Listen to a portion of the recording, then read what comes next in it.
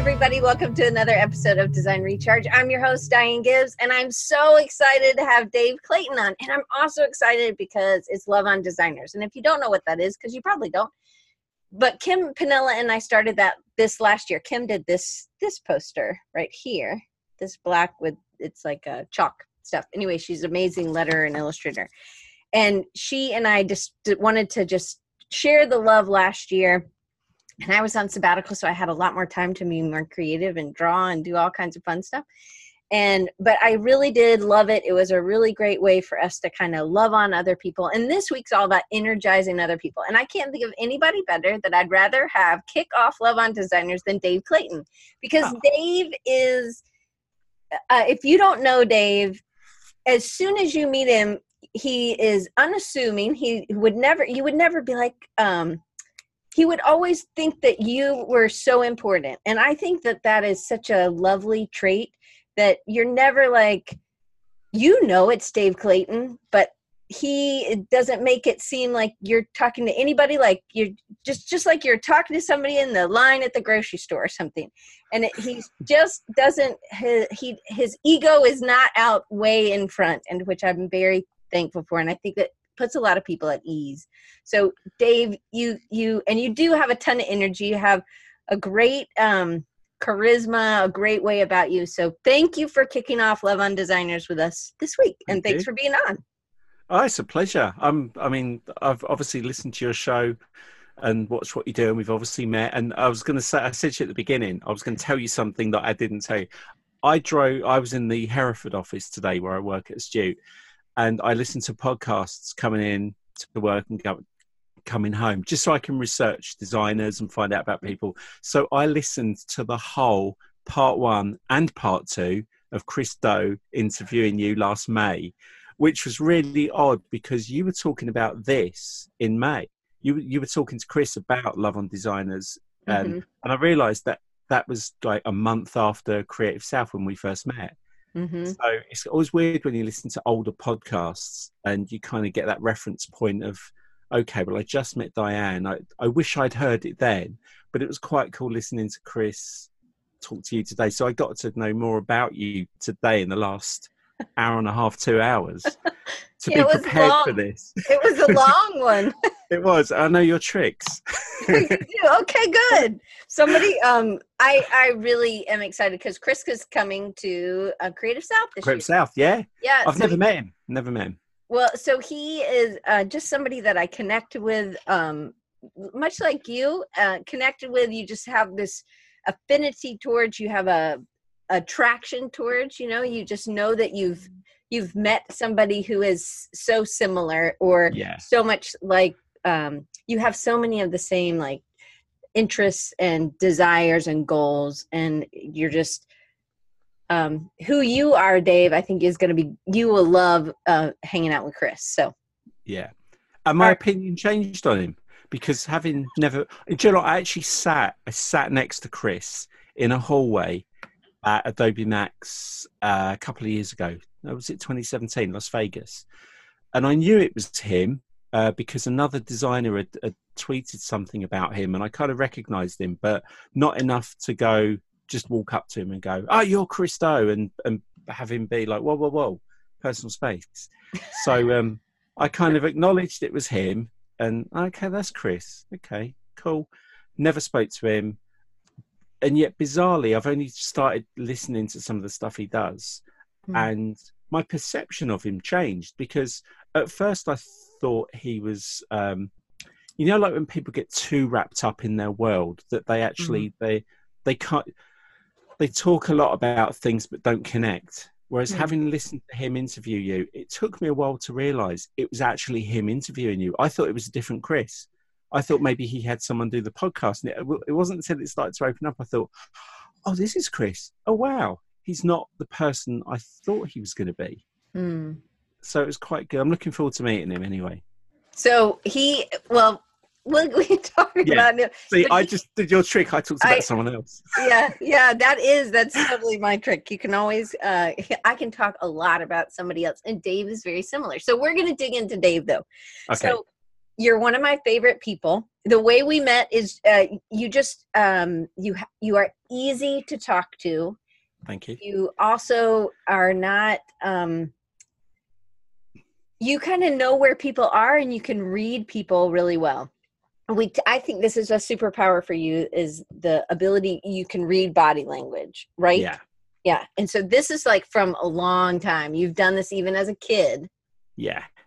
Okay, so tell us, because so here's the thing. I know that people aren't, I think me and Dave are a lot alike. We could just like talk and not even have to use words, and we'd be able to communicate, and y'all would be so lost and whatever, right? But I think that there's some people who are very, in our industry, Dave, it's not a lot of people who have that superpower of being able to maybe read people, or being comfortable being silly, or being comfortable making fun of yourself, or being okay. Like, it's either people have really big egos, or they're really kind of wallflowers. Yeah.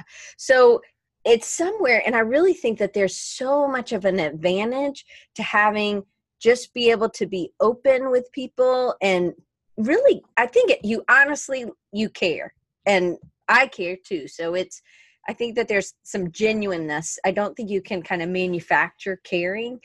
No, it's a lost art. It's definitely a lost art. And being older, so it's easier for me to speak of things differently than maybe I would have done. Well, the me of 20 years ago, you wouldn't recognise.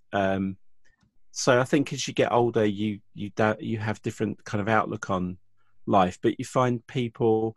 It's a lost art of being polite. It's a lost art of having respect. It's the world we live in now is so fast and demanding that, you know, even I listened to a podcast the other day. It was really interesting that somebody was talking about good manners.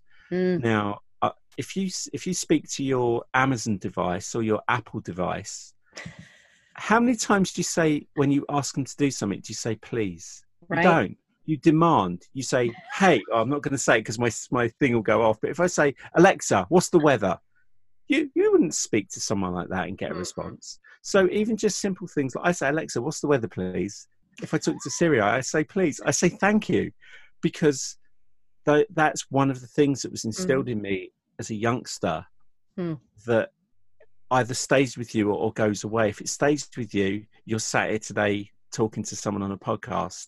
Whereas 11 years ago, you wouldn't be talking to me. I was a completely different person. 20 years ago, completely different person.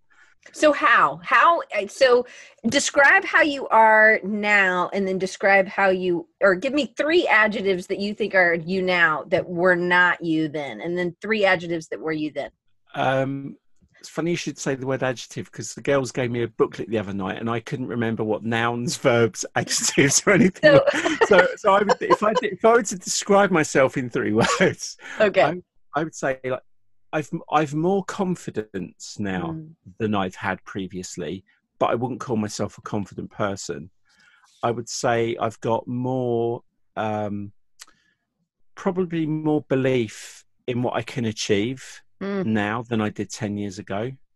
And I would say I probably, you can be self-depreciating. So I've had to learn, like sitting there and you say nice things about me makes me feel awkward. Oh, yes. Because I'm not like sitting there going, yeah, that's me, check me out. I find it difficult to accept praise. So I've had to learn to kind of, yes, I am good at some things. That's not an arrogance. That's just I must be good at something because something's going right at the moment. But I'm not arrogant enough to think I'm the best at something. I know I can be better. I always know I can be better. The person 10 years ago, 11 years ago, not so confident, slightly less belief in, I had a day job. I left school at 16. I'm 53. I've worked every day of my life. 2 periods when my daughters were born, I went freelance for 6 months and 9 months, but went straight back to work. So I've always had a work ethic. So like back in the day, I had a day job. I didn't have the hustle of, having to create my own world. So I liked being around people. I liked working in an environment where, I've worked for a family company. I worked for my dad. I worked for a big corporate. I've worked for companies that have grown. I've always liked to be as part of a team rather than be the me out front kind of person. Mm-hmm. So I was a wallflower, but in a nice way. I liked helping people. And I said this to someone the other day about being good at your job. Is I always wanted to be the person, and I mean this in a nice, non-braggy way, is I wanted to be the person that when I left the company of my own free will, that the next person that came in and said, how do I do this? There'd be, this is how Dave used to do it. I'd want to be thought of well enough that I did my job well enough that I would be the benchmark. I set the standard of my own achievement. So I wanted to be good at that thing. I wanted to be liked, like everyone wants to be liked and well thought of, and and then you get pay rises. So 10, I mean, there's a story behind that which we'll go into.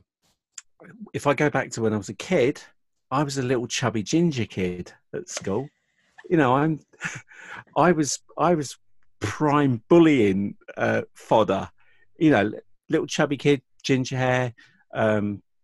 I could have been bullied. I wasn't. I'm not one of those people that goes, I had an awful childhood. I was bullied at school.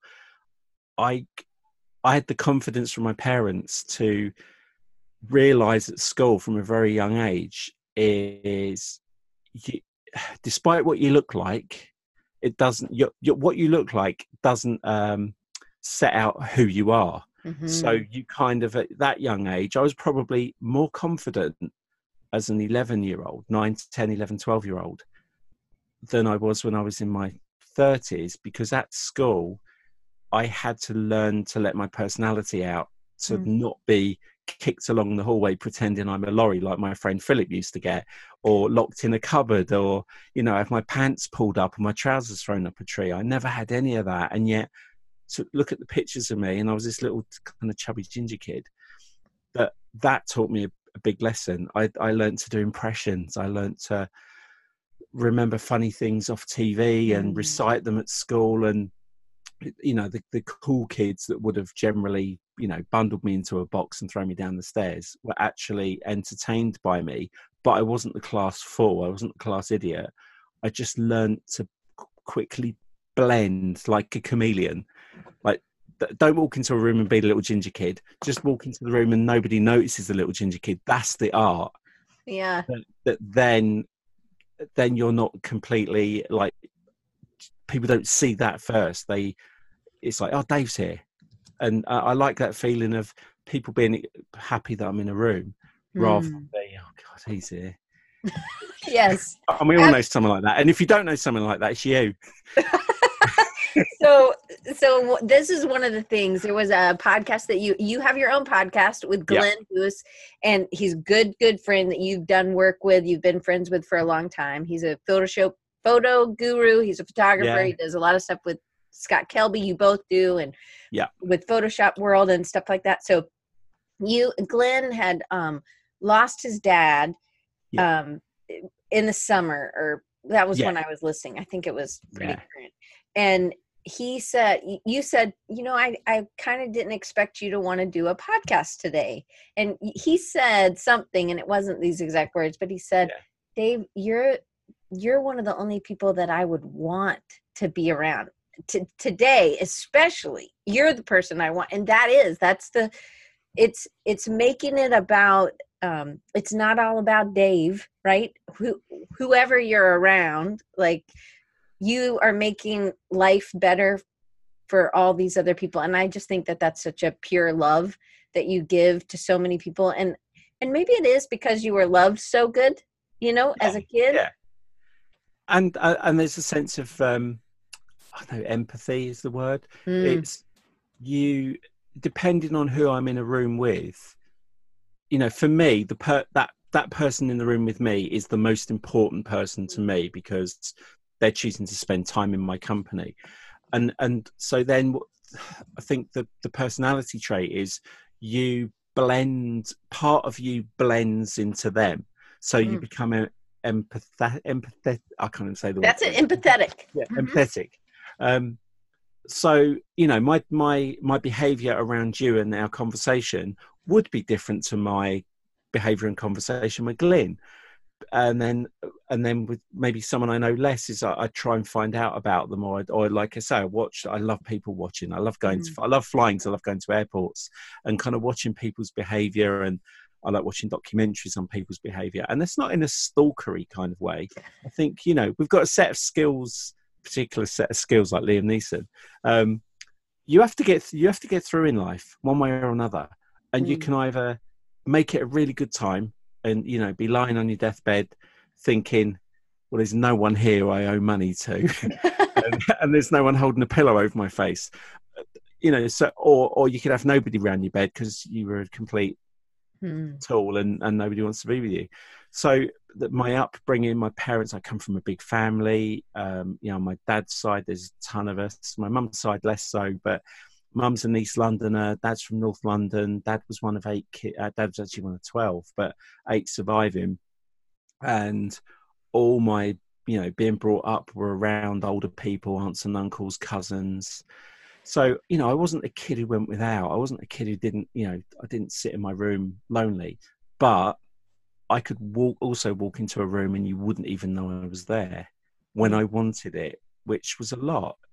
I'd like to go in a room and read the room and who's around, which uncle do I not want to be picked up and tickled by? Right, well, I keep well away from him and I go and talk to that auntie over there because she won't let him near me. So it's not until you're older. I said this the other day to Mark Hirons, we were talking about my upbringing. It's not until you're older that you look back and remember so many things as a child of your upbringing that made a difference. Those family members that carried you on their shoulders and gave you the confidence and allowed you to do something, or had that skill that they shared with you. I think you talked on the podcast with Chris about a teacher you had, a professor you had you couldn't find, that had given you some advice. Think why, everyone should think why we remember these moments in our life. It's because they were important, good or bad. And you learn something from those moments.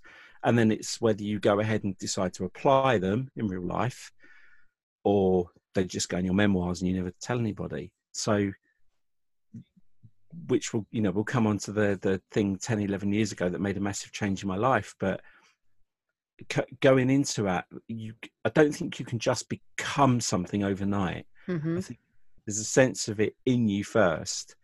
You just have to let it develop in the right way, and then you're in company with similar people that you want to be around, and then they bring the best out in you and they encourage you and push you. And I know you've got a list of questions, so I don't want to kind of meander off the path because there's a couple of people I want to mention. So this is one of those things. So I'm trying to think about, for those people who are like the wallflowers, or people who really are like, ooh, I don't want to be out. I actually feel like you are a lifter. So I would think of, if Dave could be on the top of the pyramid, if there's cheerleaders and they're building the pyramid and they're going up, but Dave actually is happy being on the bottom rung or the middle rung. But if he needed to be on the top rung, because you've been on big stages and taught people and you've done that, but you actually are just as happy being on the groundwork and being that lifter for somebody else. And I think I think that is one of those things that people don't realize is really one of your superpowers, is just being encouraging for other people and being and giving them like, hey, you could do this, why don't you try this? And then it's just about connecting them with somebody else, because there's trust there's trust with the other people, and then there's trust with this new person that you see the light in. And my friend Jody would call that a gold digger in a good way. And I was trying to explain and Jody's going to be on next week, so maybe we'll talk about gold digging a little bit more in a different way than what you're thinking maybe. But you do see the gold in other people, and I think that that's the thing. It's about seeing. Okay, so just so you guys know, Dave and Glenn celebrated 100,000 downloads at episode 49, and this is the 1 year today, or this week. It was the 1 year. Right. So we've done 10 more episodes and we're now on 130,000. So, and it's incredible. okay, so that is incredible. And it's a short amount of time and it's just amazing. But this is one of those things I think as designers, instead of being like, oh man, I wish I could have that many. Like, I think we do that a lot on social media. Like, how did they get so many followers? I'm doing this. And, a lot of it could be that self-deprecating, like you suck, or whatever. Yeah. But it's about, I think, and I wrote this down, I think you need to share each other's wins. And so I have no bad feelings for you having 130,000 downloads. I think that's amazing. I think that more people need to hear you. And so say, Dave, you got 20,000 Instagram followers, you posted 3 images and they were just rocking awesome. And you got 30,000 or whatever in 3 days. Instead of being upset that I didn't get that, I think it's so important. And I think this is who you are and this is what you do too. You don't even care about the numbers really. I mean, it's nice stats, but really it's about, you've done so many things for other people. You're not looking at the numbers. You're just wanting to celebrate their wins. Don't you think? Yeah. Oh, and that 100, I could not tell you, honestly, my hand on my heart, could not tell you even how many followers I've got on Instagram, Twitter, or Facebook. I genuinely do not know. I don't care. I don't do Facebook Live. I don't do Instagram Live. I don't have a YouTube channel. I don't put myself in a live environment. We'll talk about why I don't like being on camera. But for the show, that's not 130,000 downloads for me and Glyn. That means 130,000 people have listened to the guests that we've had on. Right. That means that when we put something out that had a particular message, because we wanted to like put someone on a higher, you must know about this person, you must know about this book. That's 130,000 downloads of people listening to, I think I worked it out, 59 episodes, 40 guests. So for me, I'm pleased, not because people listen to me and Glyn, I'm pleased because people took the time to find out about somebody else, because I know how important podcasts are to my life and my career massively. So the win is for them. And I share the stats with our guests. I go back to them, and one guy in particular was one of my favorite ones. It was a really random one, but it's Bill. I need to get his name. The guy that wrote the Junk Type book. Okay. Bill. His name's Bill. I think it's Bill. I'll look it up. I'll look it up right now. And I just reached out to him, and he was kind of, oh, wow, you want to interview me? Yeah, okay. And it was one of my favorite ones because we had so much in common. It was like that old junk. In fact, I only found out about Bill Rose. Bill Rose. I only found out about the book because Aaron Draplin posted it. So I went and bought it. It's full of old stuff that I like. I messaged him, and I was saying to him, like, these are your downloads. Yeah, but people, over 2,000 people have listened to your episode. And I was so pleased for him, because I just thought, I hope he gets a book sale. I hope people buy his book. I hope that he gets the result from that, because we're just sat in a room chatting. I get to talk to people I didn't think I'd get to talk to, and thank them, and I appreciate the book and the time and the effort that went into him traveling and creating this book that I've got on my shelf that I absolutely love. It's like I can go straight to it.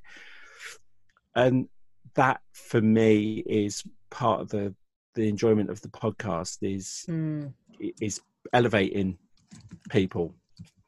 So, and it is, but that is, so people who are wallflowers, you can do this too. So instead, I think this is a great month to kick it off, February, for Love on Designers.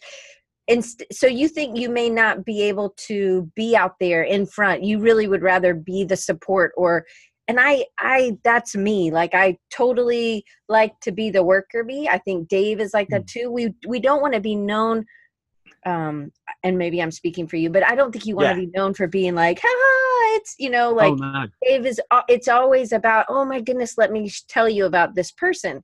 And I think that is such an easy way to talk to new people or to make connections.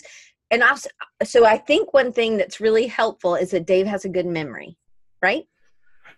I think so. It's weird. Glyn always says this, is I I have a great memory for faces. Okay. And I'll share a really quick scary story with you. But I've got a great memory for faces and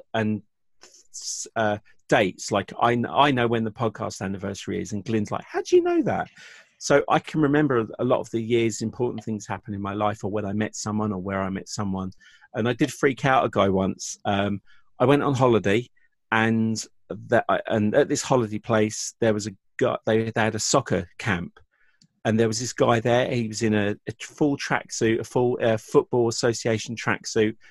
And I saw him a couple of times. He had this tracksuit. And I thought, he must be the coach. Didn't talk to him. 15 years later, okay, I'm at a football match. And this guy walks in the room. And I instantly knew who he was. And I went up to him and kind of tried to not make it awkward. But I was like, you for the match, you're a Watford fan, or... And we got a chat. I said, like, if you don't mind me asking, I sort of really won't freak you out, but were you at Centre Parks in Elvedon Forest in 1990, whatever it was? And he just looked at me and went, yeah, why? I said, were you the football coach? And he went, no, I was on holiday. I said, yeah, but you had a football tracksuit. He said, yeah, I just wore an England tracksuit. I said, I thought you were the football coach all week. And he goes, how do you remember me? I said, it's just... something was there and it stuck in my head, and now it's like I see people's faces. I might not be good with names, but I'll kind of know. I know that person. I know where I met them, and sometimes it's just remembering those things that does help you start a conversation. So my mind works bizarrely the way I store information now. It's like a sea container full of old junk that I can sort through. Did you, as a kid, ever play that game Memory? Do you know that game? It's little cards, and you flip them over, and you have to make pairs. Yeah. Were you good at that game? No, because I'm also easily distracted as well. Procrastination is like the patron saint of designers is Saint Procrastinator, and I think the whole thing of being distracted. On the way home tonight, I was obviously listening to your podcast and I was thinking of things to talk about today. And it was funny because Chris mentioned something that was something I wanted to say about people on social media and the people you surround yourself with. And it sounds really cheesy, but I liken it to squirrels and rainbows. So what do you do when you see a squirrel? Even though you've seen a million in your life, you always go, whatever you're doing, you go, oh, squirrel. So the people that's the reaction to a squirrel. Now, we've all seen a million rainbows, but every time there's a rainbow, what do? We stop and go, oh, look, there's a rainbow. Mm-hmm. And you get your camera out and you take a photograph of it, of your 1,000th rainbow. So right. I think the people you should be surround yourself with are squirrels and rainbows. The squirrels are the people you have in your social media, in your crowd. They're the people that when they walk in a room or you see them on social media, you'll go, oh, it's Diane. Oh, it's Dustin. Oh, it's Tom. And then the content they provide are your rainbows. So you stop and look at what they've put and you read it and you respond to it in like that's cool. So I was thinking that's how we react to things. We those two things for me are like the squirrel is the, oh, cool. Squirrel, and the rainbow is the content. And I know it sounds cheesy, but that is how I try to fill my life with people that matter to me when I see their name and I care about what they're saying. Because then if I can, like I said to you about Glenn, if I get a text off him, I can get maybe 3-4 words in response. I can tell if he's having a bad day.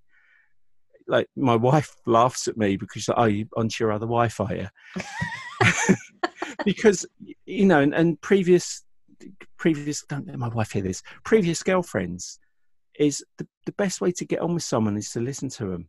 And I used to ask my then girlfriends, oh, do you like that song? Or what song did you like? And then I'd make a mixtape. Do you remember mixtapes? Oh, yeah. Oh. They were awesome. What a great way to show love to somebody, right? Exactly. It was like an hour and a half, the 90-minute tapes, those are awesome.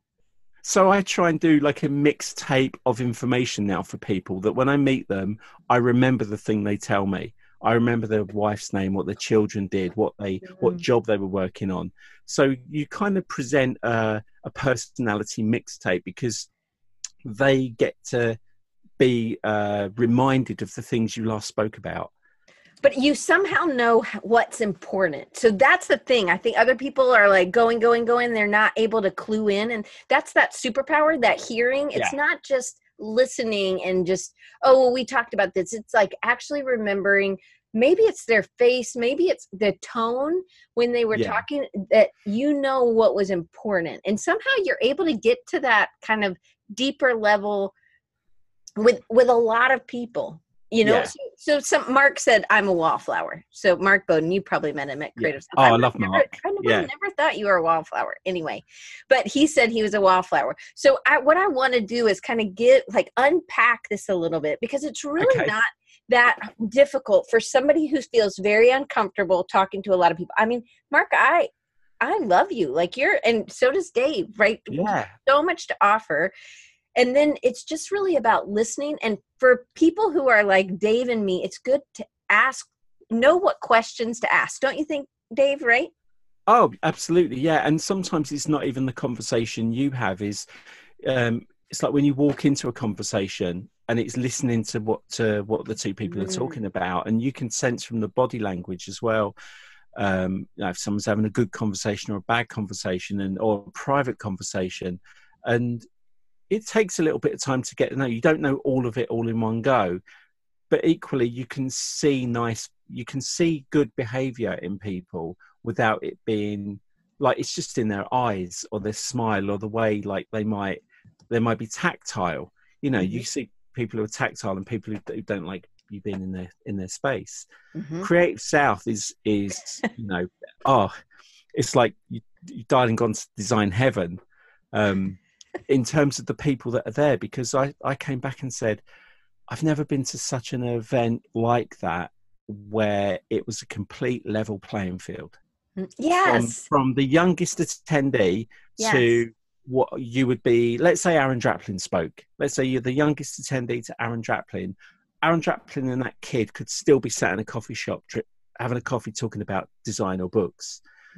There was no elevation. But don't you think that's how you are every day?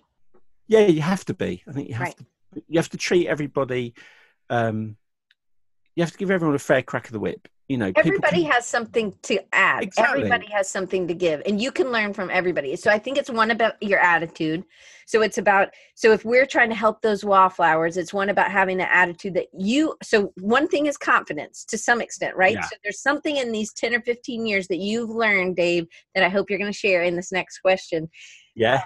So, because again, we're kind of unpacking it. One is really listening and watching body language. There's actually books about body language that you can read, but sometimes it's just about, and I'm going to have somebody on the show this summer, and her name's Pim, and she is fantastic. She's young, but she reads people really well. I actually had a client who didn't read people really well. Her husband was a reader, and she actually learned the art of face reading, which I've talked a little bit about on the show.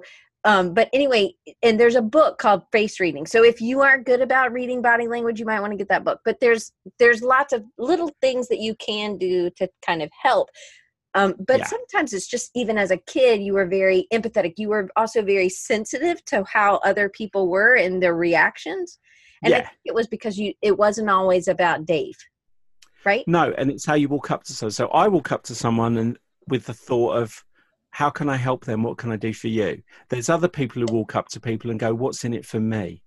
And I think that's which camp are you in? If you want to be friends and approach people because you think there's something in it for you in a selfish way, you'll get found out really quickly, because you generally find out those people sometimes get the thing they want and then they're gone. They're on to the next one. Right. Whereas I when I get to know people and I meet them, my instant thing is, oh, well, that person's cool.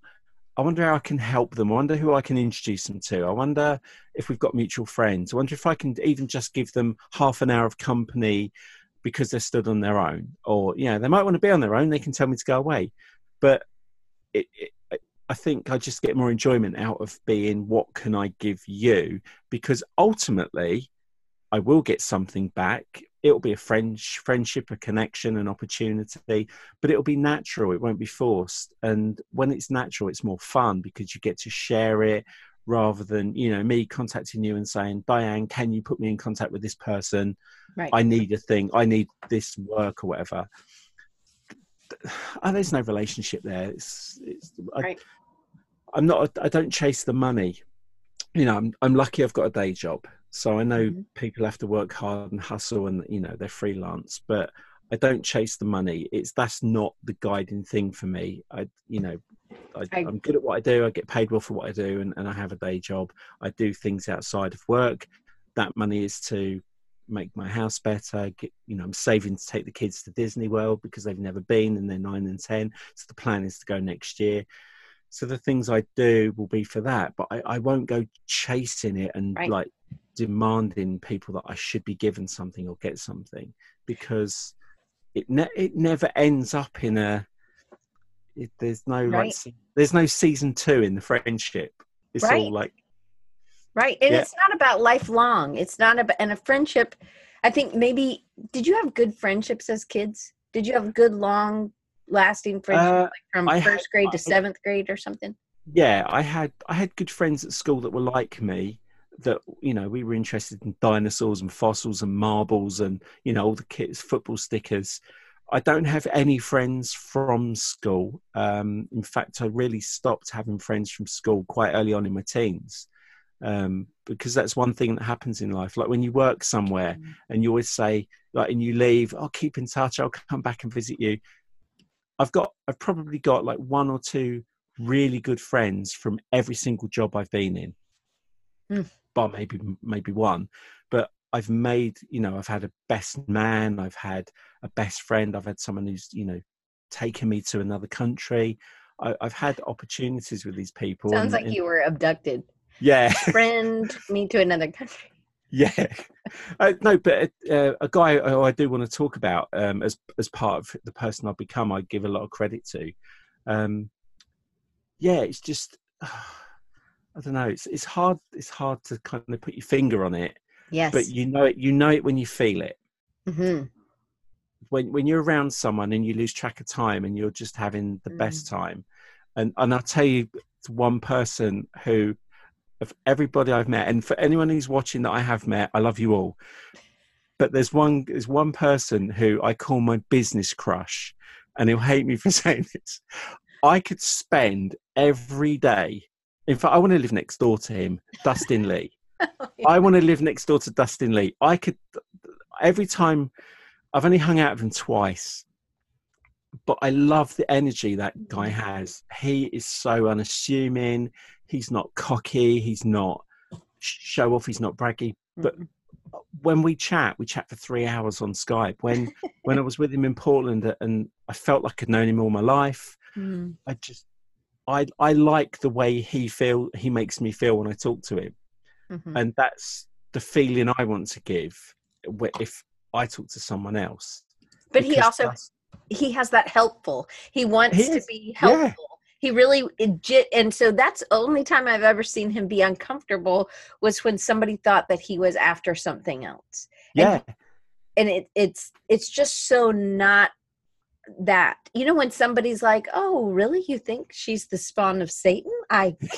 That's a very odd, I can't imagine that, you know, and it's kind of like, I don't think you met the same person that I know, you know, or somebody took it. But I think that's where like the Chris Doe or Dustin or, you know, Draplin, you know, somebody might have met them on the wrong day, but they're human, you know? Exactly. I said to you when we had a chat last week is just because you have a bad first experience, that's not game over. They might have just had a really bad day at work. They might have just had, you know, my wife will say to me, I could walk in the front door from work and she could tear me a new one and I haven't even done anything other than hang my coat up. And I could react and be like, who do you think you are? But actually, you know, she's had the kids for 4 hours. She's had a bad day at work. She's had maybe something's broken in the kitchen and she had to clear it up, and she's running my daughter around playing football. So you could be just the loveliest guy in the world, but as you walk into that person's space and life in that moment, you don't really know what kind of day they've had. Now, most people, you can read it or you can sense it when you talk to them. You know when to back off and walk away. But we're human. We all, I have bad days, but it's not anyone else's fault. So I try not to pass that off on anyone. But I would say, I'm not really chatty today. I had a bad day. I've got some stuff to sort out. But so we talked about this the other day. We talked about you and what kind of person you are. So again, that wallflower, we're trying to kind of break that down. You have to be a listener and you have to be able to read people and you have to be able to have some good questions, which I know we haven't gotten to that, but it's also about how you come up to someone. And are you guarded? I asked Dave, I was like, how do you open the door? Because he kept using this analogy. Another thing I love about Dave is he used these analogies. I love analogies. Me too. So he used this analogy. He's like, are you somebody who opens the door and the chain's still on? And so you know what I mean when he says that. Like, that's very clear. And then just to kind of Abdallah says there has to be some kind of correlation or causation between being a wallflower and working as a creative. And I think there is. I think that's probably the go-to sort of feel. But it doesn't always work as a long-term career. I think you have to have that team. You have to work with other people and you have to know people because otherwise you're in a well and the well will dry up. And I think it's super important that you expand where that water is coming from, whether it's for inspiration or whether it's for that, hey, I need to pull off some of your water because I need to make some more money or I need something else. Because and somebody was like, I don't understand. Oh, Mark said, I don't understand people who simply approach other people just looking for a handout or some sort of, something. They're just wanting something. And I think, honestly, Mark, I think that has to do with desperation. So then Dave said I think there's three kinds of people. I said, I thought there were two, but then Dave corrected me. There's three. So one, opening with the chain open. There's also people who never even open the door and they're just talking through the door because they're so uncomfortable. Through the little hole in the door. And then there's people like Dave who it's like, hey, I'm going to just open wide. And that's why I called this episode is opening doors wide. Yeah. Because it's about going into all those, being just like a little kid in a field of flowers.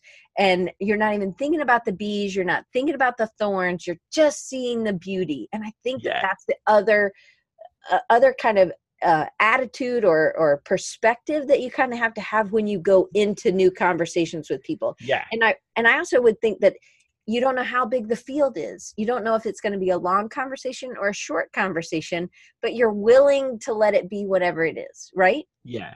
And you have to learn, and I've learned this the hard way, you also have to learn to know when to switch that off, because as like anything in life, people, this is going to sound really harsh, people can become a real drain on your friendship because they're too much, and I'm aware of it because I never want to be that person. I never want to be the email where someone's like, oh God, him again. And there is a point where you have to kind of not be on call for everyone all the time. And you can't respond to everything all the time. And it's when people like keep sending you messages maybe and you don't respond to them, it's because I'm at work.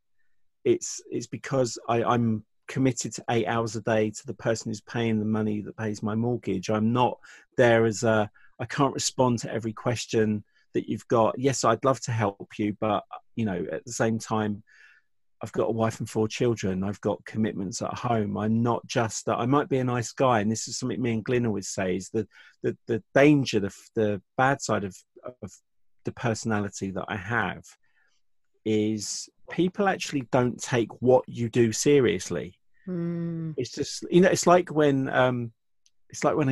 you meet a girl at school and you go up and say, oh, do you want to go out? And they go, I think you're so sweet. You're so cute, that you then just become the nice person, the safe person to be around. They don't want any further involvement. So then you can become the nice responder. I'll keep messaging. And it sounds really horrible saying it, because there's me saying, I want to be everyone's friend and help them. But there's a limit. There's a limit as to how much time you can give somebody else. not being rude, but they have to understand who you are, because otherwise you can become the court jester, or not Dave the designer, or Dave the instructor, or Dave the author, or whatever. You're just like that nice guy Dave. Oh, I'll get him to do it. He'll do it. He's a nice guy. So you have to walk a line of, I've learned to say no. And it's a really important word in a lot of things. You have to learn to say no, or not yet. Because I was going to say, me and Glyn have said before in business is a no isn't final. A no can just be a not yet. Now is not the right time. So never take everything at finality. Just think, like we said about people, they might be having a bad day. It might be the wrong time. It might be a financial or logistical decision. Don't throw your toys out the pram the first time something doesn't happen for you. Right. Because you can sometimes have egg on your face and right. Sometimes it's just not the right time. Yeah.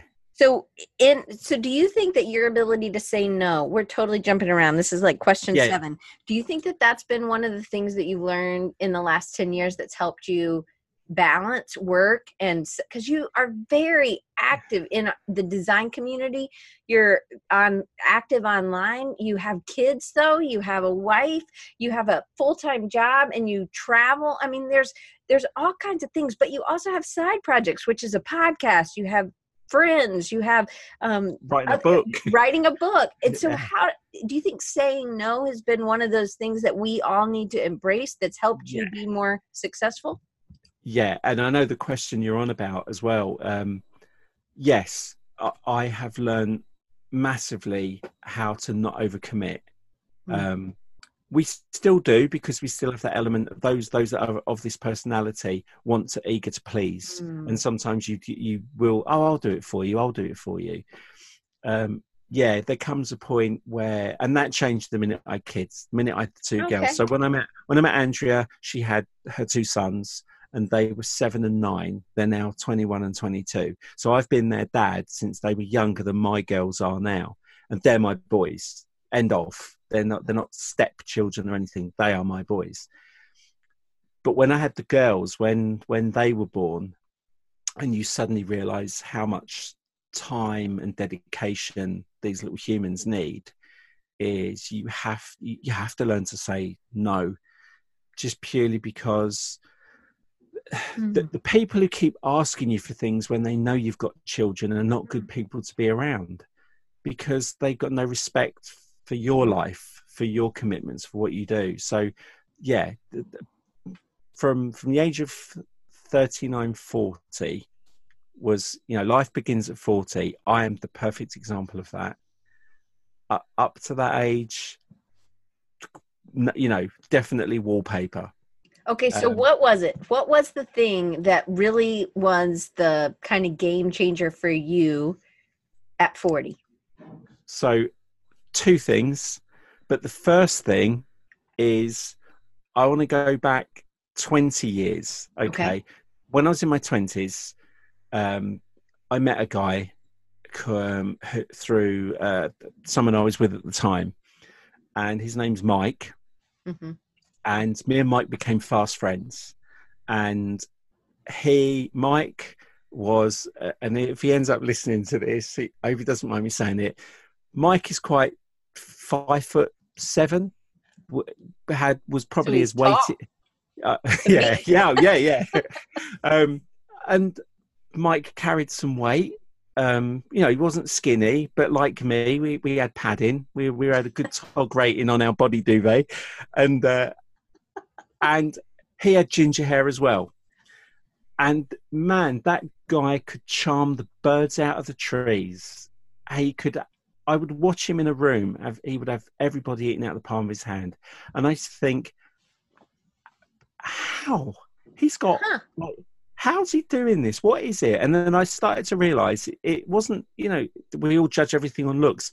Mike just had this really kind of personality that he would fill you with so much encouragement and self-belief that he would set you a challenge. That's how Mike operated. He set you challenges without you realizing it. And you wanted to prove him wrong and right. So Mike took me under his wing and he put me in a position. He used to invite me to football club, and he invited me along to this event, and he said, you're going to be a room with like 10 people, I think it was, at a football match, dress smart. So I go along and I'm like super quiet. You know, I literally won't talk to anybody. I like to keep myself to myself. He goes around the room and he says, okay, so welcome to the football club. He was the marketing manager at Watford Football Club when Elton John was quite heavily influenced there. He goes around the room and he's saying, okay, just let us know. It was a sponsorship thing. Who are you? Where are you from? And what's your company do? I'm sat on the end. I'm his guest. He goes round. He gets to me and I'm thinking, and he's going to go, oh, and this is my friend Dave. No, what Mike does is he makes up a name for me. He makes up a company name for me, and he asks me to stand up and tell them all about my company and how successful it is. And he used to do this to me constantly. So I can't let him down because he's marketing manager. He's got all these people paying thousands of pounds to be a sponsor. Wait, I have a question. So this is terrific. This is a great. So there's pressure because you don't want to disappoint, right? But was it anything connected to what you actually do? So no. In fact, from memory, it was some kind of chemical apparatus company or some like. He really put me on the spot. But what I learned was thinking on my feet and having the confidence not to be scared. And Mike, in 1991, I used to go around his house, and Mike used to run the London Marathon and New York Marathon. And if you looked at him, you'd go, you've run a marathon, which is the same look I get. But Mike said, look, come over to my house, come out for a run. I know this is a long-winded story, but it's worth it. Come out to my house, come for a run. We'll go for a mile.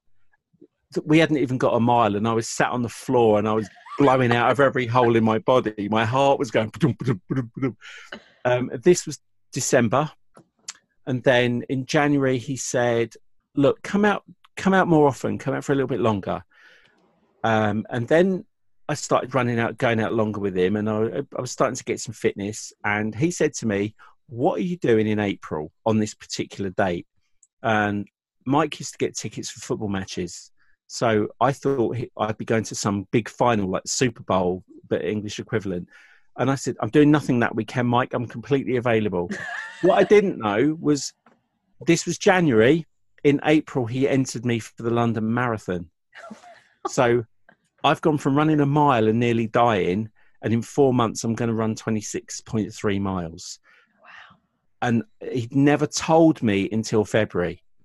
So he kept me running, gave me the confidence. You can do this. Do one more mile. Come on, you can do it. Don't let me down. And Mike always says, I know you won't let me down. That's his phrase. I know you won't let me down. And you don't want to let him down. He just has this puppy dog's like, you let me down. So I did it. He entered me. When he told me what he'd done, I told him where to go and how to go, where to go. But he said, I believe in you, Dave. I think you can do it. I know you won't let me down. So I set out to do it he said, 5 hours. Do it in 5 hours. I went, you sure? 5 hours? I'll be happy with same day. He's like, no, 5 hours. So my finishing photograph, and I will send it to you to prove it, is 4 hours, 59 minutes, 59 seconds as I crossed the finishing line. No way. And I didn't let him down. And that man completely changed my life and made me more confident, more aware of my own ability, and gave me like the belief that it doesn't matter what I look like, doesn't matter how I feel, that if I apply myself to it, and he did. He took me so much, and he took me to America. I ended up doing 8 London marathons in 10 years. He introduced me to so many people. I got to play football at my own football club that I love, just through his relationship. He ended up introducing me to my wife from a friendship that started in 1987. He introduced me to my wife. Now, going back to when I was 39, when I met Andrea, I had been doing Photoshop stuff, and this is another person I want to give a big shout out to as well. Is I belong to an association called the National Association of Photoshop Professionals, run by Scott Kelby. I used to buy the magazine. I didn't really know who they were. I didn't really know who he was. I think I'd seen a couple of his books, but I wasn't much of a photographer. And I ended up joining this association in 2009. I had kind of looked at what they did, and I contacted them and said, I think you should do more for people in England. I've got some ideas. And they came back and said, we'd like you to be an evangelist, which at the time, their evangelists put a little graphic on their website and made $10 every time someone joined. And I went back and said, that's not an evangelist, that's an affiliate. If you want an evangelist, I'll give you an evangelist, but you have to trust me to do it. And Nancy, who I give credit for, Nancy Massey, she said, you make it what you want. You're going to be the first one. So I created a website. I created a persona called NAP Member UK. I had a social media account. I had the affiliate scheme. Year one, I think I got about 50 new members. Year two, I got 132 new members. Bearing in mind, this was $200 to join. Wow. Cyber Monday helped. But I then decided to go to an event called Photoshop World. What year was this? This was 2010. Okay. I saved up. I already had Elise and Fleur. So the kids already, because they were born 2008 and 2009. And yeah, my maths is right, isn't it? Yeah. So I already had 2 small babies. And I said to Andrea, I need to go to this event. There's something about it. I just think there's an opportunity here that I need to go over, and I need to meet Scott. I need to introduce myself to him.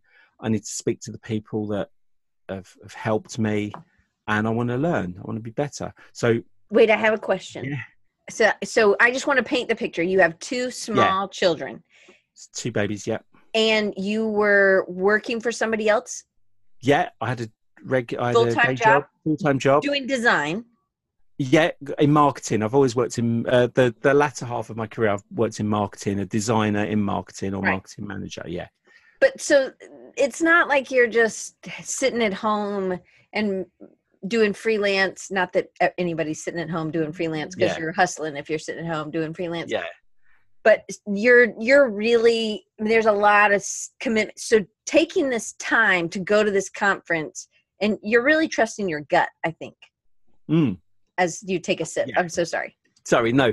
It was just one of those things. It felt the energy of what it had, of what the NA, which is now Kelby One, but the energy that they had a community online. And it was bearing in mind 10 years ago, social media wasn't what it is today. Right. So there was a forum, there was a community forum, and it was such a cool place. Loads of people helping each other, offering advice, going off and recommending things, which was my world. That was where I was happiest. So I thought, imagine what this will be like in person. So I saved up, got my flight, convinced Andrea I should go to this, flew to Las Vegas, rock up thinking I'm just going to be like the tiniest, I'm going to be the little fish on the back of the fish in the ocean. There's like 4,000 people there that weekend. It's a 3-day event.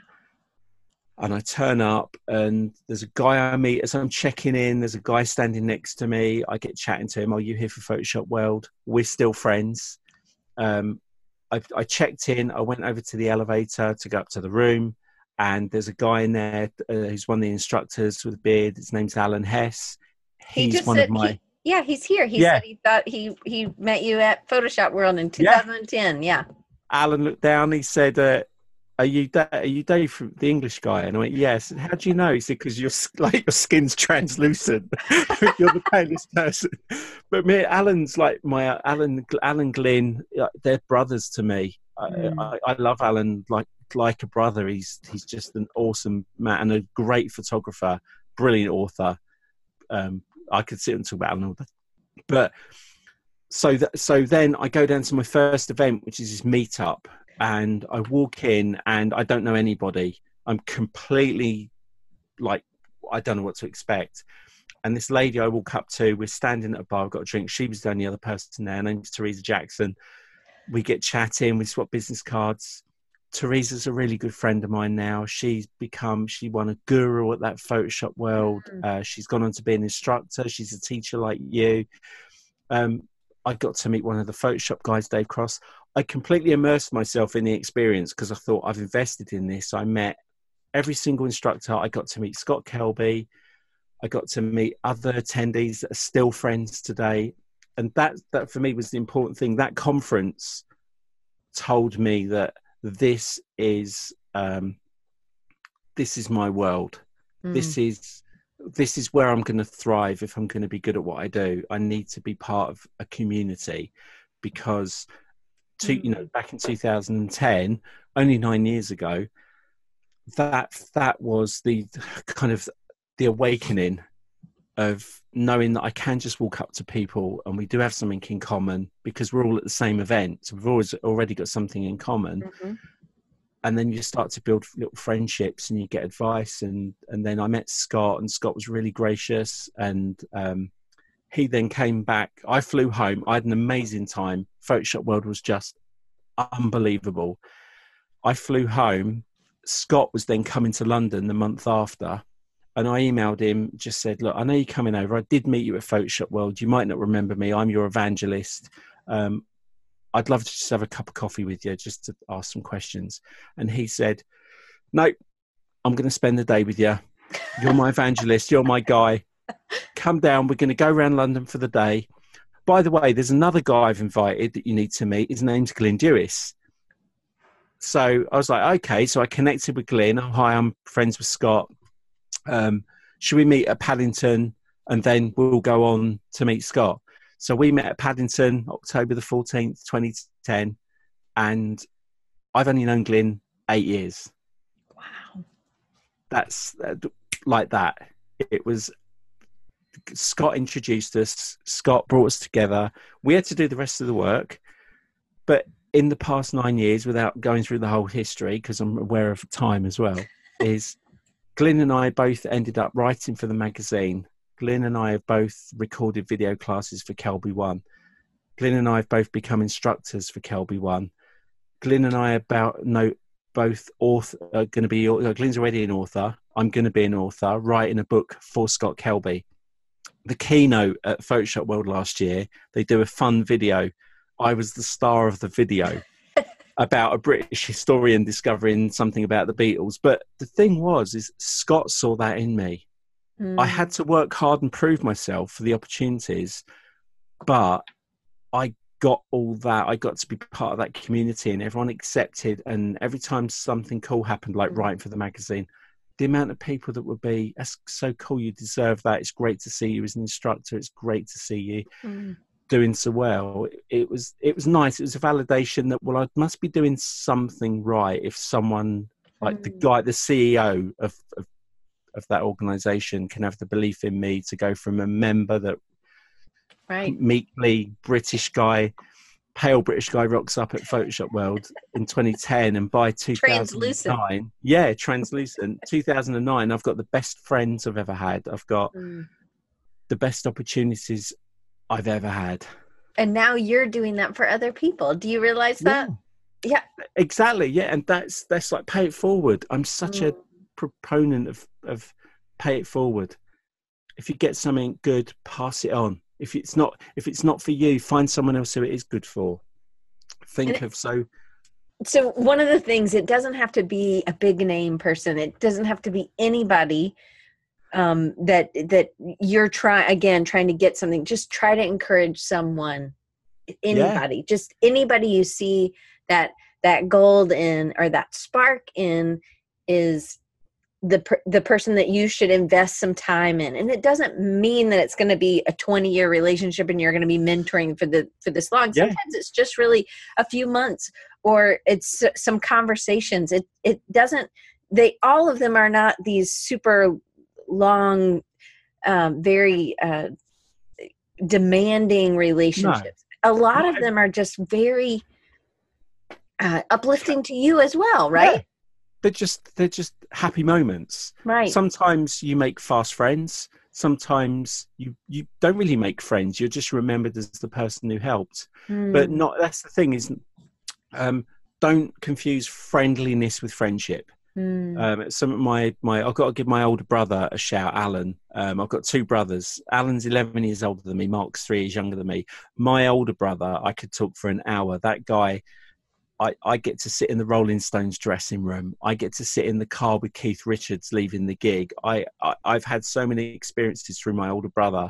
I could do a whole podcast about the stuff Right. he's done for me. And he was in a rock band from the age of 15, 16. I used to travel around with his band, and I used to meet all these musicians, famous musicians.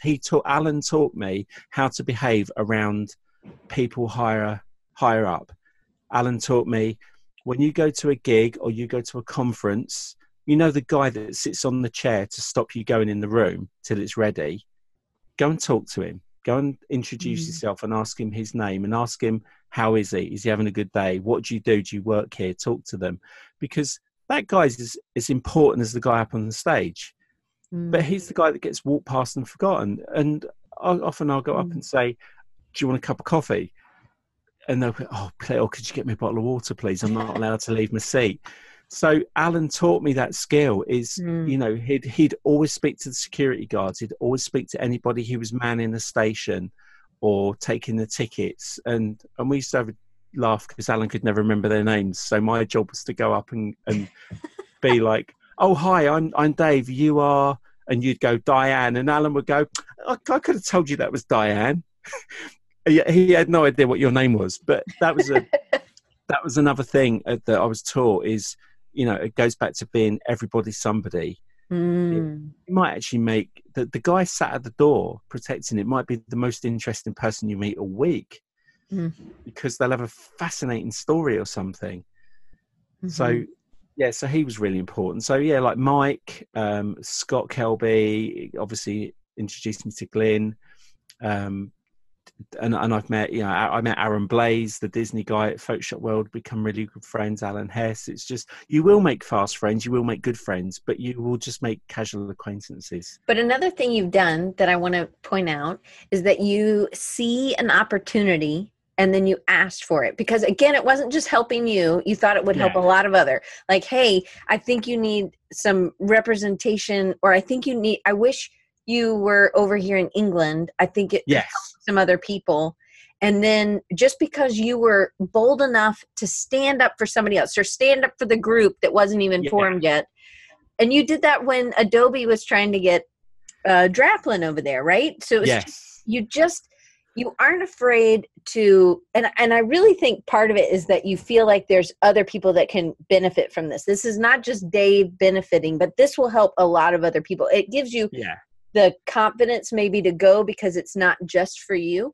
Because maybe you wouldn't just do it if it was just for you. If it was just going to benefit you, you might not do it. There's a little bit for me. There's always a little bit for me. And sometimes, do you know what? That little bit can be like the little bit for me that I never expected was I emailed Aaron Draplin. I only discovered Aaron Draplin in 2015. I've still got the app on my phone that I saved from the blog post where I saw him 2015. That was the first day I ever heard the name Aaron Draplin. So I reached out to him. Have you ever come to the UK? Have you considered it? Could I maybe do a Kickstarter or something to get you over? He emailed, which was amazing that in fact he responded. And what transpired was back and forth, got him to agree to come over, worked out what the fee would be. I spoke to my friend Tony Harmer at Adobe and said, if I could get Draplin to agree to come over, could Adobe somehow sponsor it? That turned into the post Adobe Max London event where Aaron Draplin was the keynote. Dan Mumford was also speaking. So I got a train to Heathrow. I met Aaron at Heathrow. We got a cab to his hotel. I stayed with him. We took him out for dinner. I'd met, we'll talk about Astute Graphics, but Astute Graphics came down and we all had dinner. I ended up, not only did I get Aaron to come over and talk, and that he ended up doing a talk, I didn't even see the talk. I met I ended up manning his merch stand all night Oh. because because Lee wasn't there, his girlfriend wasn't there. So I said, look, I'll run your merch stand. You go and do your thing. And I heard it. And at the end of the night, I had to go back to work the next day. I only had 2 days off. I ran off to the train station and I had all of his money. I had. Can you imagine what his merch I'll stand run is your like? merch station. Yeah. I've run off to the station with all of his money, and I got about halfway to the station. I was going to be late. I was going to miss my train. Right. I could not bear the thought of him thinking I took his money. So I ran all the way back, ran into the room. I could barely breathe. And I got this huge wad of cash out and went, I left with your money. And he just went, oh man, it's fine. And he gave me some money for a taxi to get to the station. We kept in touch. That little moment, I think, was the chrysalis of, like, he picked me up from the airport. He gave me space, but he was company. He manned my merch stand. Garen trusted me with the money. I gave him all the money back. Last October, I get to go and stay at his house for 3 days, and he lets me into his home. I slept in his studio. 3 years ago, I would never have dreamt that we'd maybe even exchange more than 2 or 3 emails and I'd see him at an event. So it's not to say that you do it for that, because I never expected it. But, you know, I've got a friendship with Aaron that I never thought I'd have. And I appreciate that. I appreciate his time. I respect his time and his work ethic. And that's what you have to do. You have to respect people's time and life. And again, it's not always, what can I get from this? Mm-hmm. Yeah, because he gets that a lot, I'm sure. You know. Oh, Lee's got his girlfriend. Lee is the power behind the man. And I said to her, how do you just cope with trying to get from A to B anywhere to be on time for anything? And she just kind of accepts it, that's Aaron's world. But Lee's there, but Aaron's getting all the attention. But I've got a really good friendship with Lee now, and she's really lovely. And I actually sorted out all my old albums, and I sent her she loves Prince. I sent her every single Prince vinyl album that I had and all the singles to her and to both of them, just as you don't know how much you've done for me, but you have, and I appreciate it. And I couldn't think of a better house for these albums to live and be enjoyed, because you got me a job. Aaron Draplin doesn't know it, but he got me a job. He got me the best job I've ever had at Astute Graphics. So tell him real quick what your job is at Astute. We've gone super long. So in case people don't know what Astute is, they make some amazing, I guess it's a plugin. We call it a plugin. It's a plugin comes with a bit of some people think plugins are gimmicky, but the difference between us and what other people do is other people create scripts for Illustrator. We create a plugin that when you install Astute Graphics, it becomes part of Adobe Illustrator. And it makes it so much better that Von Glitchka is like, why hasn't Adobe done what Astute has done, right? And he says this a lot, and there are a lot of things. There's not just a few things that Astute has done. Astute has done a lot of great things. So tell him what you do, and how did you get this job? Because it's like a training manager, right? Yeah. So I went to my first, a bit like Photoshop World, I went to my first Adobe Max in 2016. That was because I'd arranged for Aaron to come to London. So I thought, I'll go to Adobe Max. So I was lucky enough to get a TA gig for it. I wanted to go and meet Aaron and let him meet me before he came to London, so he had an idea of who I was. And that worked out. We spent some time together. But I also saw one of the speakers, one of the classes at Adobe Max was run by Astute Graphics. And I'd already contacted them previously to put them in touch with another company to see if they could. I didn't know them, but I thought, this company and this company could do something really cool together. It never came off. Right. So when I saw that Astute were going to be there, I emailed Camilla, their marketing manager, and said, hi, it's Dave. I don't know if you remember me. I tried to set you up with this thing. You're going to be at Adobe Max. I'd love to meet you all because it'd be cool. You know, you're from England. I'm from England. Let's stick together. And it turned out that they said, yeah, cool. Fine, yeah, let's do that. And then through a mutual friend, Jesus Ramirez, he runs the Photoshop training channel, fantastic Photoshop instructor.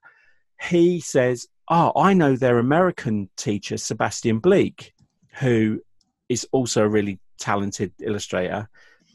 Let's organise breakfast. So we go to breakfast. I meet Nick and Camilla and Sebastian, and there's Jesus. And I was telling Nick the story about Aaron Draplin.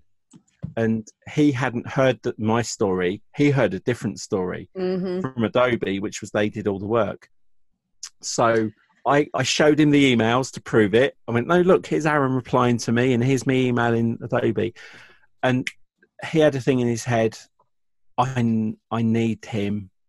I like the cut of his jib. I like what he does. I like the way he conducts himself. So when we left Adobe Max and Aaron did the event in London, Nick came down and he brought some staff with him to meet me. And unbeknown to me, that was him asking them, do they accept me if Nick offered me a job? And if they said no, I was never going to get the job offer. So we went to dinner. There was Aaron, there was the whole Astute team, a couple of other designers. Did the event. I came home, never thought anything of it. I was in a job at the time, a job I didn't enjoy, a company I didn't enjoy working for. I wasn't particularly happy. And out of the blue, Nick said to me, I love the time I spent with you. I love what you did. I love your connection. You're like, what he jokes, I'm 1 degree away from everybody. Yeah. With the most random degrees, it's the one. Yeah, it's like the most random companies we deal with. And I go, oh yeah, I used to work for the guy that formed that company, and he knows so and so. His wife worked there, and I know her. And so Nick always jokes that I know everybody. And he, out of the blue, he just messaged me and said, I've come up with this role. I need a training manager. You've got that background. I know you're a graphic designer, but you know the industry. I'd like to offer you a job. And I had some chats, agreed 2 days in the office, 3 days at home, and I became their training manager. So I'm responsible for the training. So Astute Graphics, for anyone who doesn't know, if you use Adobe Illustrator only, not Affinity, if you use Adobe Illustrator, there's a lot of things. Ask yourself 3 questions. What do you love about Illustrator? What do you hate about Illustrator? And what do you wish Illustrator could do? The answers to question 2 and 3 are Astute Graphics. So anything that is missing or you hate about Illustrator, we make Illustrator better. So give an example, because Andre's from Portugal. He's an illustrator. He did not know. He said he's going to take a look. So what would you tell him? So he's somebody who he inks by hand. Does panels. He does digital illustration as well. But what would you tell him to look up? Okay, so the tool that I tell everybody, which is like every graphic designer should have 2 things on their table: the obligatory cup of coffee that they can photograph and put on Instagram, and a product we do called Vector First Aid. The reason why I say Vector First Aid is because when I joined Astute, this product came out the week I joined, and I had to do the voiceover for the video. It was my first job. And when I saw what Vector First Aid could do, I turned to Nick and I said, I hate you.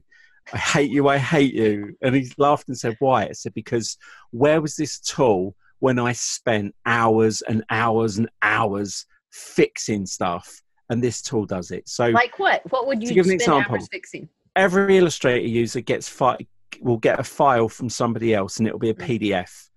And that PDF they have to open in Illustrator. And it will have images, it will have a headline, it will have text. They open it up in Illustrator, and the first thing you'll see is all the text is broken into little pieces. So it's no longer a paragraph, right? But the images, any images and shapes are now broken. Sometimes the curves get broken into segments, or something's got 1 million points like a drive-by shooting. Yeah. And also go over to the layers panel, and suddenly you've now got 100 clipping masks. Okay, so how long is that going to take to clean that up? Long time. Firstly, you got to copy all that text and put it all back together. Then you got to somehow fix. You probably can't even fix those points because there's so many. You have to just draw over it again, or something. Yeah, create a new shape. And the third thing is, how do you delete all those clipping masks? So what you do is you get Vector First Aid, which I think is about $29 or $30, and you get your PDF open and you click a button that says Check Document. It will give you a list of things that are wrong with it. You click Fix All. It gets rid of all the clipping paths, all the clipping masks. It gets rid of all the points the artwork doesn't need. it turns any broken curves and paths back into a single shape. Does it turn type back into type? Right. So the second thing is you then select the type and you go over to the little button on Vector First Aid and you click it once and it turns all the type back into a paragraph. Now in version 2, if you've got, say, a headline, someone's outlined the text. So I had this the other day. There's a company called HG Creative in Essex, and I was having a chat with their owner, Phil, and he was saying that quite often his intern turns all the type into outline text and then saves it, and then they've never got the live text version. So when they open it up, all they've got is outline text. So what we added in version 2 of Vector First Aid is if you select the text, as long as the font is on your system, because you're opening something you created, you click a button and it will turn all the outline text back to the font you used in the original document. And that otherwise is not something that was available. If you did it, so I always would save an AI file with the font not so that I could still always go back and find what font it was, because sometimes that's what happens too. But with younger designers, or when I would think this would be like so killer for like somebody who's working on a magazine, because you're getting all these ads or you're getting things coming in from other places that are always messed up, and now you have to fix it, or they want to change the type, but it's not editable. So all these things. So Andre was like, damn. So I think you've sold him. Yeah, but there's lots of other things like this, right? Yeah, we've got a tool that makes the pen tool better. We've got a tool that gives you more dynamic shapes when you're creating shapes. We've got a tool that's like a replacement for the pencil tool, and it kind of works like the path. What's it called? The one where you put shapes together and then you can knock them. Pathfinder? Not Pathfinder. Not Shape Builder. Shape Builder. Okay. We've got a thing that applies textures. We've got a product that in Photoshop you've got hue, saturation, lightness. You can change the color shift, but you can't in Illustrator. If somebody says I want those blues to be lighter, or I want those blues to be purple, you have to go in and do the whole global color. With Phantasm, you can use the sliders and it's a live appearance. So you can now start adjusting the colors to see what it would look like, but the underlying color stays true. If you want to apply halftones to your artwork, you normally bring in a halftone pattern that you could get from maybe Retro Supply. But what Phantasm gives you is not only can you create a vector halftone pattern and on a gradient and any color, but you can create any symbol in Illustrator, drop it in the symbols panel, and now your halftone pattern can be your logo. Oh, that's really cool. So I could go on. We've got a ton of stuff. Andre's saying he loves halftones. He says that's cool. So one of the things is that it's made that Von Glitchko loves, that it's just made his process. It works faster. So what Illustrator it has sped up a process that maybe took Illustrator a little bit longer to process or to use as a user. Now it's sped it up either as the user or just like clicking a button and it does it for you, right? It just gives some of the native tools a bit of a boost. Like just a simple thing, rounded corners, dynamic corners. So Adobe introduced it a couple of years ago. So you draw a square or a shape and you get those control points. So like you drag the first one in, but you don't know how many pixels you drag that in unless you go and look. And when you go to do the second one, you got to kind of, okay, that was 4 pixels. I do that one. Or you can select a couple. But with our one, you create your dynamic curve on the first shape. The tool now remembers that diameter, and then you go around and click all the other points and it will do it all exactly the same diameter that you'd set on the first one. So it's kind of you can spend time. So the tools are about workflow, about speeding it up. The pen Vector Scribe is better than the pen tool. Ink Scribe is better than the pencil tool. Phantasm is better for halftones. Vector First Aid and smart removal. You can put, if you sketch, just say you sketch a lot and you import it into Illustrator and you want to carry on working with it, when you do a live trace, it's just like a mass of blue dots, like a solar system. Which makes it so slow, right? Yeah. So you go into the panel and it will say 20,000 points.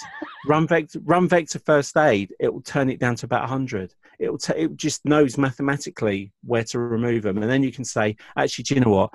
And the ones that are left, can you put them all on the tangencies for me without changing the artwork? So it's time saving stuff. It's things. And every time somebody goes on Twitter and says, why don't Adobe just buy you and put all this in Illustrator? I just have to respond with, and then I'll be out of a job. Right. Okay, so we have 3 minutes because I have somebody coming to my office in 3 minutes. Right. So I want you to tell them the tip that you told Scott Kelby that is also in your book, because your book is 200 pages or something, right? 250, should be about 250 pages. It's called How Do I Do That in InDesign? Okay, and each page is a different... That's Lightroom and Photoshop, Scott Kelby's title. So every page in the book is it's a single tip. So there'll be a description and an image that will just say, how do I do this one thing? This is how you get there. So, so tell them what the thing you told Scott Kelby. So in the chat room, hands up, there's 2. Hands up who uses InDesign. Okay, I want to see it go, because I love InDesign more than all the other ones. And I do, definitely. It's my favorite child. And you, okay, so Andre's saying that, Josh Ash says me, Amy says me, Carly said, I need that book because I use it and I'm horrible at it. Bear says yes. Naomi, Abdallah, everybody's saying yes. Okay. Right, okay. Everybody sit down. I'm going to tell you something, hopefully, that you're going to go, you are joking. The first one is, when you create a text box in InDesign, and you put some type in, the text box, the text frame is bigger than the type. So the first tip, which I told Scott Kelby at Photoshop World, is if you look at the frame, there's little squares in the corners, and then you got the center point ones. If you just double click on the bottom of a text frame, it will snap to the text. And as I was telling Scott that, saying, I'm going to start with this easy tip, Scott looked at me and went, I didn't know InDesign did that. And I've been using it since the very beginning. So I changed the name of that tip to the text tip that Scott Kelby didn't know that I taught him. But the second one, and this is the one if you don't know about it, when you draw a text frame on your page and you start typing or you input some text, and there's more text than there is frame. So what happens is there's an overflow. So you get the little red cross. So you adjust the text frame, and then maybe you add some more text, and then maybe you have to adjust it again. What if the text frame just kept resizing with your type as you typed? Would be brilliant. And InDesign does do that. Now, I did not know that either. I'm going to have to quickly go into InDesign. Bear says, what? Yeah, hold on. Wait, can you share your screen and just show us? Or no, I could, but I've got stuff. Okay, no worries. Okay, so what you need to do is now do this before you even open the document. Otherwise, You've got to do it every time. So before you've got any documents open, do this, because this makes it a default setting. Mm-hmm. So you're going to go up to Object, and you're going to go to Text Frame Options, and you'll get a dialog come up. And at the top, there's 4 tabs: General, Baseline Options, Auto Size, and Footnotes. Click on Auto Size. It'll say Auto Size in drop-down box. Do height only. There's other options, but just do height only. And H-I-G-H? Yeah, H-E-I-G-H-T. Oh, height. Height. Okay. Sorry, height it's your only. accent. Sorry. Yeah, so Text Object, Text Frame Options. Go to the 3rd tab, Auto Size. Go into Auto Size in and choose height only. You can do width, but I prefer height. Mm-hmm. Then there's a little box underneath. What you want it to do is you want the text to always be at the top of the text frame and work down. So just click the top middle of the little, there's like 9 icons. So imagine it's like 1, 2, 3, 4, 5, 6. It's a grid, like, yeah, it's a grid. Click the top middle one, okay, and then click OK. And then from then on in, when you create a type box, as you carry on typing, the type box will grow with the text. And you can give it a limit. You can tell it to Bear said, so far. So Andre said this is, I think Naomi knew this trick. Yeah. Andre said this is awesome. And Bear says, I've been using InDesign since 1.0. Did not know. And then Ever, I don't know what your name is, Ever Har. You said mind blown. And Naomi says if you don't want it to be the default, you can right click the box and it'll do it for a single text box instead. Yeah. Amy said yes, mind blowing. So this book is full of it. I pre-ordered mine already, so maybe you guys. And Alan said Dave is a genius. So I already put in this, and it's on Amazon. And this is Dave's Amazon link. So check it out there. And if you're listening, you're going to have to go. And I wrote down these instructions. So it'll be in the show notes. So if you're listening, I know. Okay. Thank you so much for listening for a long time. But there's some things that you have to know about Dave. And Dave, we have to do a part 2. We're just going to have to commit to it. But here's some things that you need to know about Dave. Here's a way for you to find him is his podcast. He shoots, he draws. And that's shoots as a S, shoots. Yeah, he Plural. Shoots. Glenn's the photographer, so he shoots. I'm a designer, he draws. So he shoots and draws. And then his Dave's Kelby One course or classes link is members.kelby1. Sorry, I'm trying to copy and paste at the same time. kelby1.com/author/D Clayton. And then Photoshop User Magazine. I'm going to share the link here. That's to be a member. Or no, it's not to be a member. It's just magazine. You have to be. You need to be a member, but it's like $9.99 a month, and you can get the magazine and select classes. If you pay $20 a month, you get everything, like all the magazines and all the classes. So, yeah, it's well worth it. So I've got InDesign classes and Photoshop for Designer classes, and then every month I write an article for Photoshop User Magazine called Photoshop for Designers. So yeah, okay, and then that's it. And I'll be teaching at Photoshop World. And when does this book come out? Because this is book is by Rocky Nook. Rocky Nook. Uh-huh. Yeah. It comes out in June. I'm after this podcast, I'm writing again. I'm writing every night at the moment, trying to just get it finished. So it should be finished next week. It should be released at Photoshop World in June, but it's due around May June time. It's my first book. It might be my only book. You get a mention in there. Do you know, my acknowledgements, I said to the guys, it's a 250-page book, of which 200 of them are my acknowledgements. The secret being, the more people you acknowledge, they'll all buy a copy because they're in it. That's true. I've already bought mine, but it had nothing to do with the acknowledgement. I just knew from that. You taught me something when we were just on our little test. Okay, so Naomi said, where are all these links going to be? They will be, but if you want them today, they are already out there today. So if you go to rechargingyou.com/285, you'll be able to get to this episode, and all these links are already there, just in case you miss something. But I want to make sure you do have Astute Graphics. That's ASTUTE Graphics, GRAPHICS.com. The book cover designs he's done for Glenn and for Alan Hess. Alan Hess. There you go. Glenn, I designed. So this is funny. It's a Photoshop book, and I designed the cover in Illustrator and InDesign. So I love that. And then I did that one, Photograph Like a Thief, which is also Rocky Nook. This one, just quickly before we go, this was Glenn's first ever book, and I remember sitting with him. We met the guys from Rocky Nook who were then at Peach Pit. They were the marketing and guys at Peach Pit that did all the Adobe books, and this was Glenn's first book. But we'll cover this in part 2, my modelling career, which you saw the images the other day. There was one image that really kicked it off, and I ended up being on the front cover of 2 magazines as well. But unbeknown to Glenn, I spoke to Peach Pit. The guys were at Peach Pit, and just as his Christmas present for him, which he had no clue, is they sent me a copy of the book straight off the press without a cover.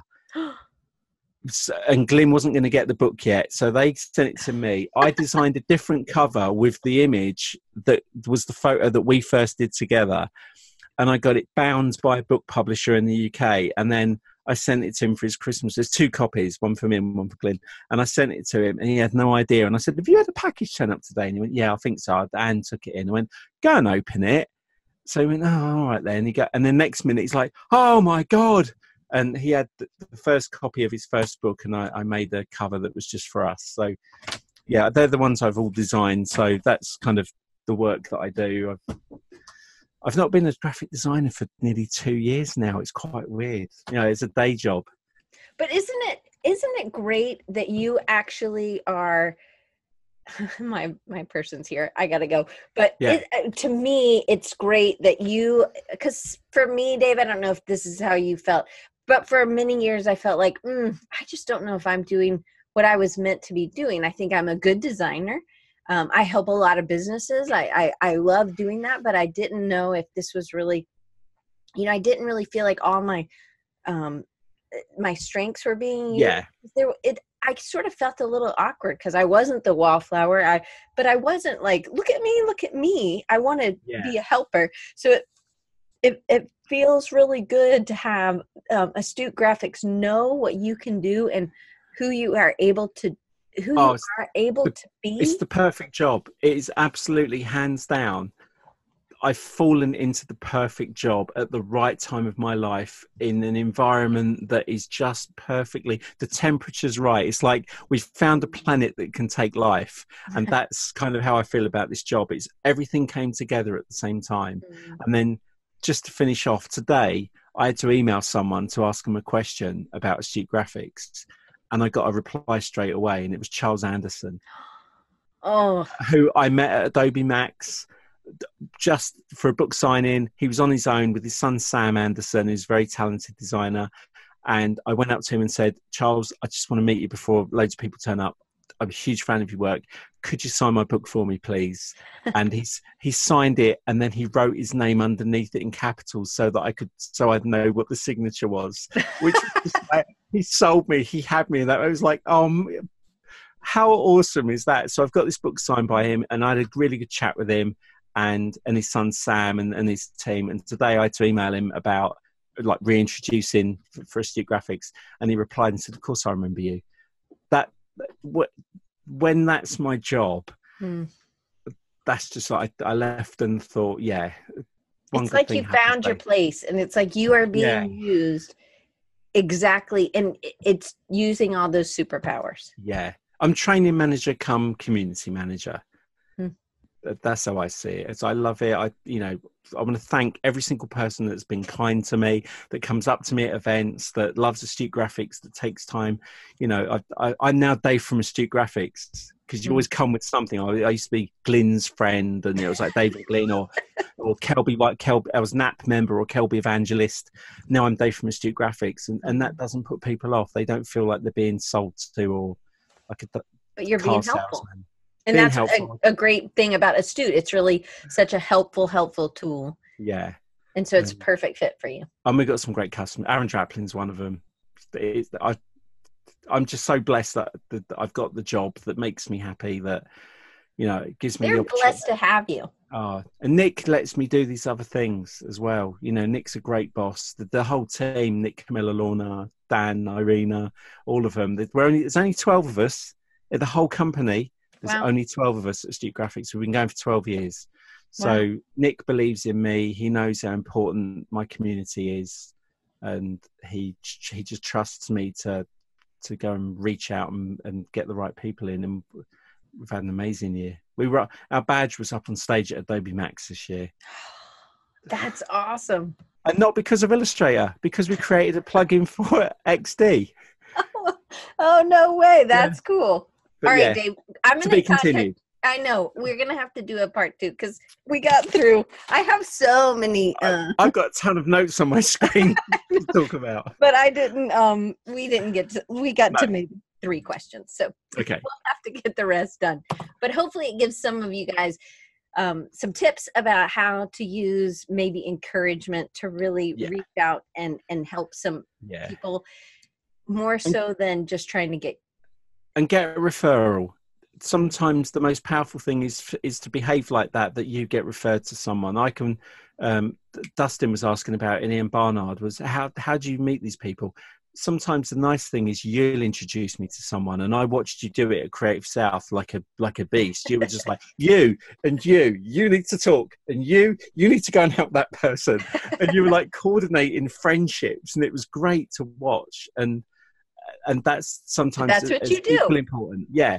That's what we direct traffic. We're friend traffic controllers. That's good. That's a good way to be it. But Dave, I could talk to you forever. I'll get us some things for Creative South this year. I'll get another date scheduled and we'll get you back. And just thank you so much. Thank you, guys. You can always support the show by liking us and giving us a great review on Spotify or iTunes or wherever you get your podcast. You can go to patreon.com/Diane Gibbs and support the show that way. There's also 3 quick links that you can do. Bit.ly, bit.ly/Diane Loves Divi. I love the Divi theme to create websites, and I use the Divi theme, and then I've used other themes. I'm actually teaching my kids how to use a free theme. But I don't love it as much as the Divi. I really love the Divi, and that's why the things Diane Loves Divi. But Elementor is the thing that I've been using to create it, and Elementor has really changed the way and I know I've told you this, but this is the only way I kind of do any. And these are all affiliate links, so I get a tiny piece of the pie. But the Elementor plugin is bit.ly/DR Elementor. DR is for Design Recharge. My husband says doctor. I was like, it's Design Recharge. And anyway, but it's DR Elementor. And then the last one is, I am a huge podcast listener as well, but I also listen to a lot of books. I won't be listening to Dave's book like this. I will actually look at Dave's book because it has great screenshots. So we'll need to make sure we do this. But I love Amazon, and I'm an Audible user. And I pay $14.95 and I get 1 book a month, and I listen to more than 1 book a month probably, but it's bit.ly/Design Recharge. And with that link, you can get 2 free books if you sign up. So I think that's a win-win. And that's it. So guys, we'll see you next week. I can't wait to introduce you to my friend Jody, since she just really has a heart for others. Dave, thank you for kicking off Love on Designers. And please, guys, go out and energize somebody this week. So bring them a coffee, or just tell them something funny, or go on a walk, do something. Maybe just give them a little bit of encouragement. And this whole month, it's just about lifting other people up. So be that bottom cheerleader and lift other people up this week. Okay? Yeah. And I want to thank my mum and my dad and my wife and my kids. Thank you, because they made me the person I am, and they allow me to be the person that I still am. So, and this one's from my dad. Your dad, I can't wait, because we have questions about your dad and your mom. So this will be in the part 2. And I just want to tell you what Carly just said. She said, "Thanks, Diane, Dave. Great interview. Now I'm off to look for squirrels and rainbows." I love that. That's a great way to sign up, guys. Go look for those squirrels and rainbows. Squirrel!